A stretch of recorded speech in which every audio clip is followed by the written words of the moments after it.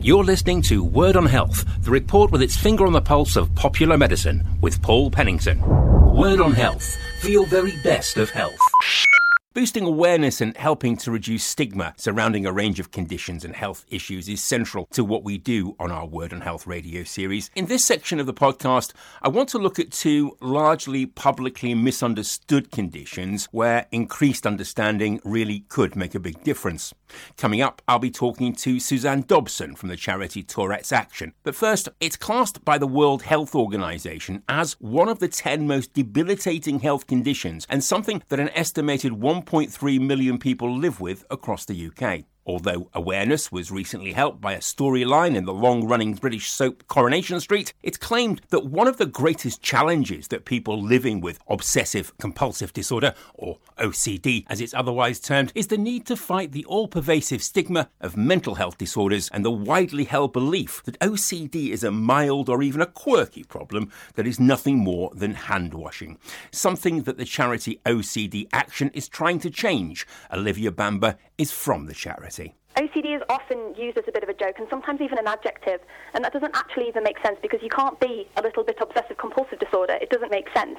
And for people with the condition, when they hear that phrase being thrown about because somebody likes to line up their pens in colour-coded order, that's actually really, really debilitating for the person suffering with the condition because it's mocking what they're going through, but it's also adding to the stigma and the shame around the condition and the misunderstanding. And so people suffering with the condition don't know what they're going through is OCD, or don't know that there's help available, or don't feel comfortable going and talking about it because they think that people see it as a bit of a joke. So it's really important that people don't use that phrase and that people educate themselves about what OCD actually is. So to help us all, Olivia, give us a definition. OCD stands for obsessive-compulsive disorder, and it's really helpful if you split it up into its individual parts. So if you start with the O part, that's the obsession. So that is an unwanted, intrusive thought, feeling or image, and it's really repetitive and it causes an awful lot of distress and anxiety. Then we move on to the C part, which is a compulsion, and the compulsion basically is there to reduce the anxiety caused by the original obsession. So the compulsion might be a mental or physical ritual or safety behaviour. What that does in the long run is actually fuels that original obsession, and it becomes this vicious circle of obsessions and compulsions, which eventually ends up as a disorder when it starts to have a big impact on your life. OCD works on a spectrum, so there can be more mild forms of it and there can be more severe cases, but really if you're classed as having OCD, you're classed as having the disorder, so it is having some form of impact on your life. How might it manifest itself?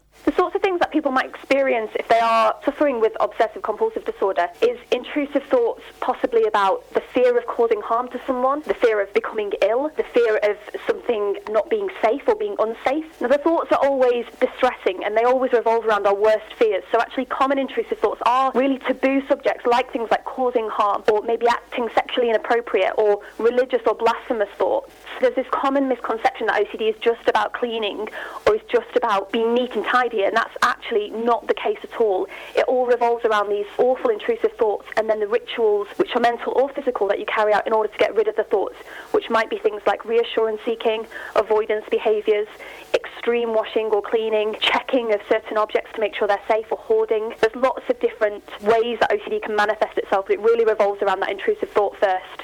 And this is something you're extremely familiar with, isn't it? I've lived with OCD for a number of years, started showing symptoms when I was around 7 or 8. They weren't severe, they weren't impacting on my life. Over the years that started to progress, and in my early 20s when I was at university, I really struggled because of how consuming OCD had become. For years I went for different therapies, but I was very resistant to it. It was only when I was self-referred for therapy and was like, this is the time I'm going to tackle it, I am going to get better now. And that's when it really got better for me. So there is really good help available. So talk me through the treatments. There's 2 recommended treatments for OCD. They're cognitive behavioural therapy and medication, and together or sometimes on their own, they can have a really huge impact on improving your life. That's Olivia Bamber from the charity OCD Action. To find out more about the organisation, visit our website www.wordonhealth.com. That's www.wordonhealth.com. Now, it's been described as the last health stigma standing, with claims that almost universally people with Tourette's syndrome are outside society, possessed, unpredictable, aggressive, violent bundles of energy, which is so far from the truth, it's unbelievable. I caught up with the chief executive of the charity Tourette's Action at a recent event. I started by asking her about the misconceptions surrounding Tourette's and how they, as a charity, work to defeat stigma. The big thing people understand about Tourette's is everybody with Tourette's swears uncontrollably.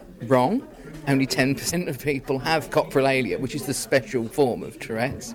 The second thing that people think is that Tourette's enables you to speak your mind without being able to filter it. Well, Tourette's isn't like that, and actually the things that people with Tourette's say, be they humorous or abusive or just completely left field, they don't know what words are going to come out of their mouths. Actually, often when the words leave the child or the adult, they're devastated by what they've just said. We think the best route to overcoming stigma is to always be educating people. We take part in almost any media or television opportunity we get. We've sent postcards into every GP's surgery. We've done podcasts for GPs. We use social media. We use Twitter. We've got Facebook pages and forums. We've got groups all around the country. So it's every opportunity to talk about Tourette's as it really is. Which begged the question, what really is it? Tourette syndrome is a neurological condition characterised by motor and vocal tics. So that's a movement, be it very small like a shrug or hugely complex like leaping in the air and twirling round, and a vocal tic which might be as simple as a sniff and it might be as complex as saying whole words and sentences. And both have to be present for at least a year to get a diagnosis of Tourette's. There's no blood test or X-ray that will diagnose Tourette's. 1% of school-age children have Tourette's. A good 50% of that 1% will have it so mildly that you probably wouldn't notice and it wouldn't really affect your life. For the other half, it's varying degrees. And then right up at the very severe end, lasting into adulthood, you're perhaps looking at 25,000 in the UK. There is no drug bespoke for Tourette's. Cognitive behaviour therapies are by far the best treatment for the management of symptoms. My thanks to Suzanne Dobson. You can find links to Tourette's Action through the wordonhealth.com website.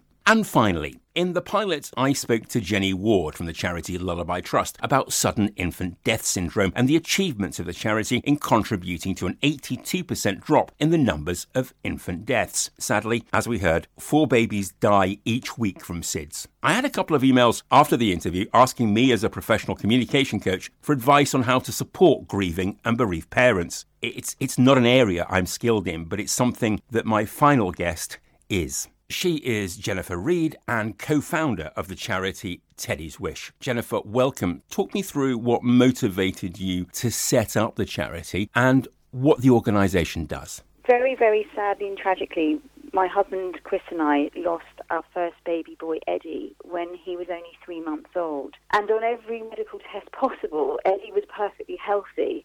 And we were left with no reason or attributable cause as to why he left us. And really out of this desperate need to understand why and to search for answers, we decided to set up the charity Teddy's Wish because our fundamental belief is that no parent should ever suffer the loss of a child. And so Teddy's Wish was born just 3 months after we lost Eddie in July 2014. And in the early days of the charity, we just felt that SIDS was something that we were going to prioritise. But actually, on our grief journey, we met other bereaved parents that had tragically lost their baby too. And it wasn't just SIDS, it was neonatal death, it was stillbirth. And we quickly realised that SIDS was just one form of baby loss. And we just thought we couldn't prioritise our loss over any other loss, which is why we actually extended the charity to cover SIDS, neonatal death and stillbirth. We've been running now for just over 5 years. We have funded multiple research projects and we also provide funding for bereavement support services. Grief can be a very isolating process and I think that losing a child even more so. It's very hard to make sense of the world around you. Bereavement support is so critical in giving those families hope again, and sadly we're not going to get the answers to baby loss overnight. And more families continue to get devastated by the loss of a child, and those families need support. What support were you provided when you started your grief journey? We had initial support by the Lullaby Trust, and we were very fortunate that we also had a wonderful counsellor who is actually now the patron of our charity, Jenny Thomas, and we had support from our friends and family, but we recognised that not every family is quite so fortunate and not everyone gets access to the same level of support. So that's why we were so passionate about being able to provide that support for other families, because, as I said, we recognise that not everyone gets access to it.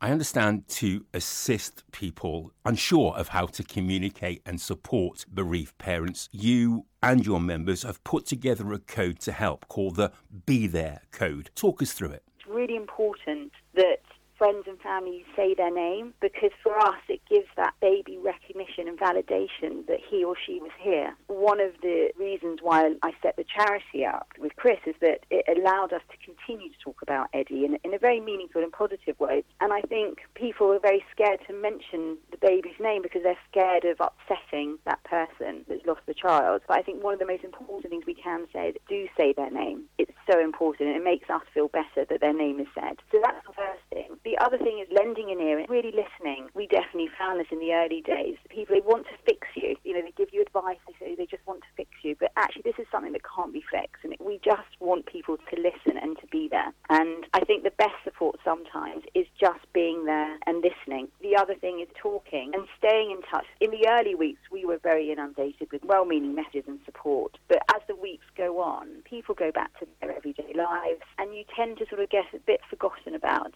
Even just a text message to say, I'm thinking of you. That can just be enough to know that people are there and they're thinking of you. The next thing is help. And so in those early days, you're so sort of overwhelmed with grief, you just can't, it's very hard to even function. Just by turning up with food or helping with the day-to-day jobs.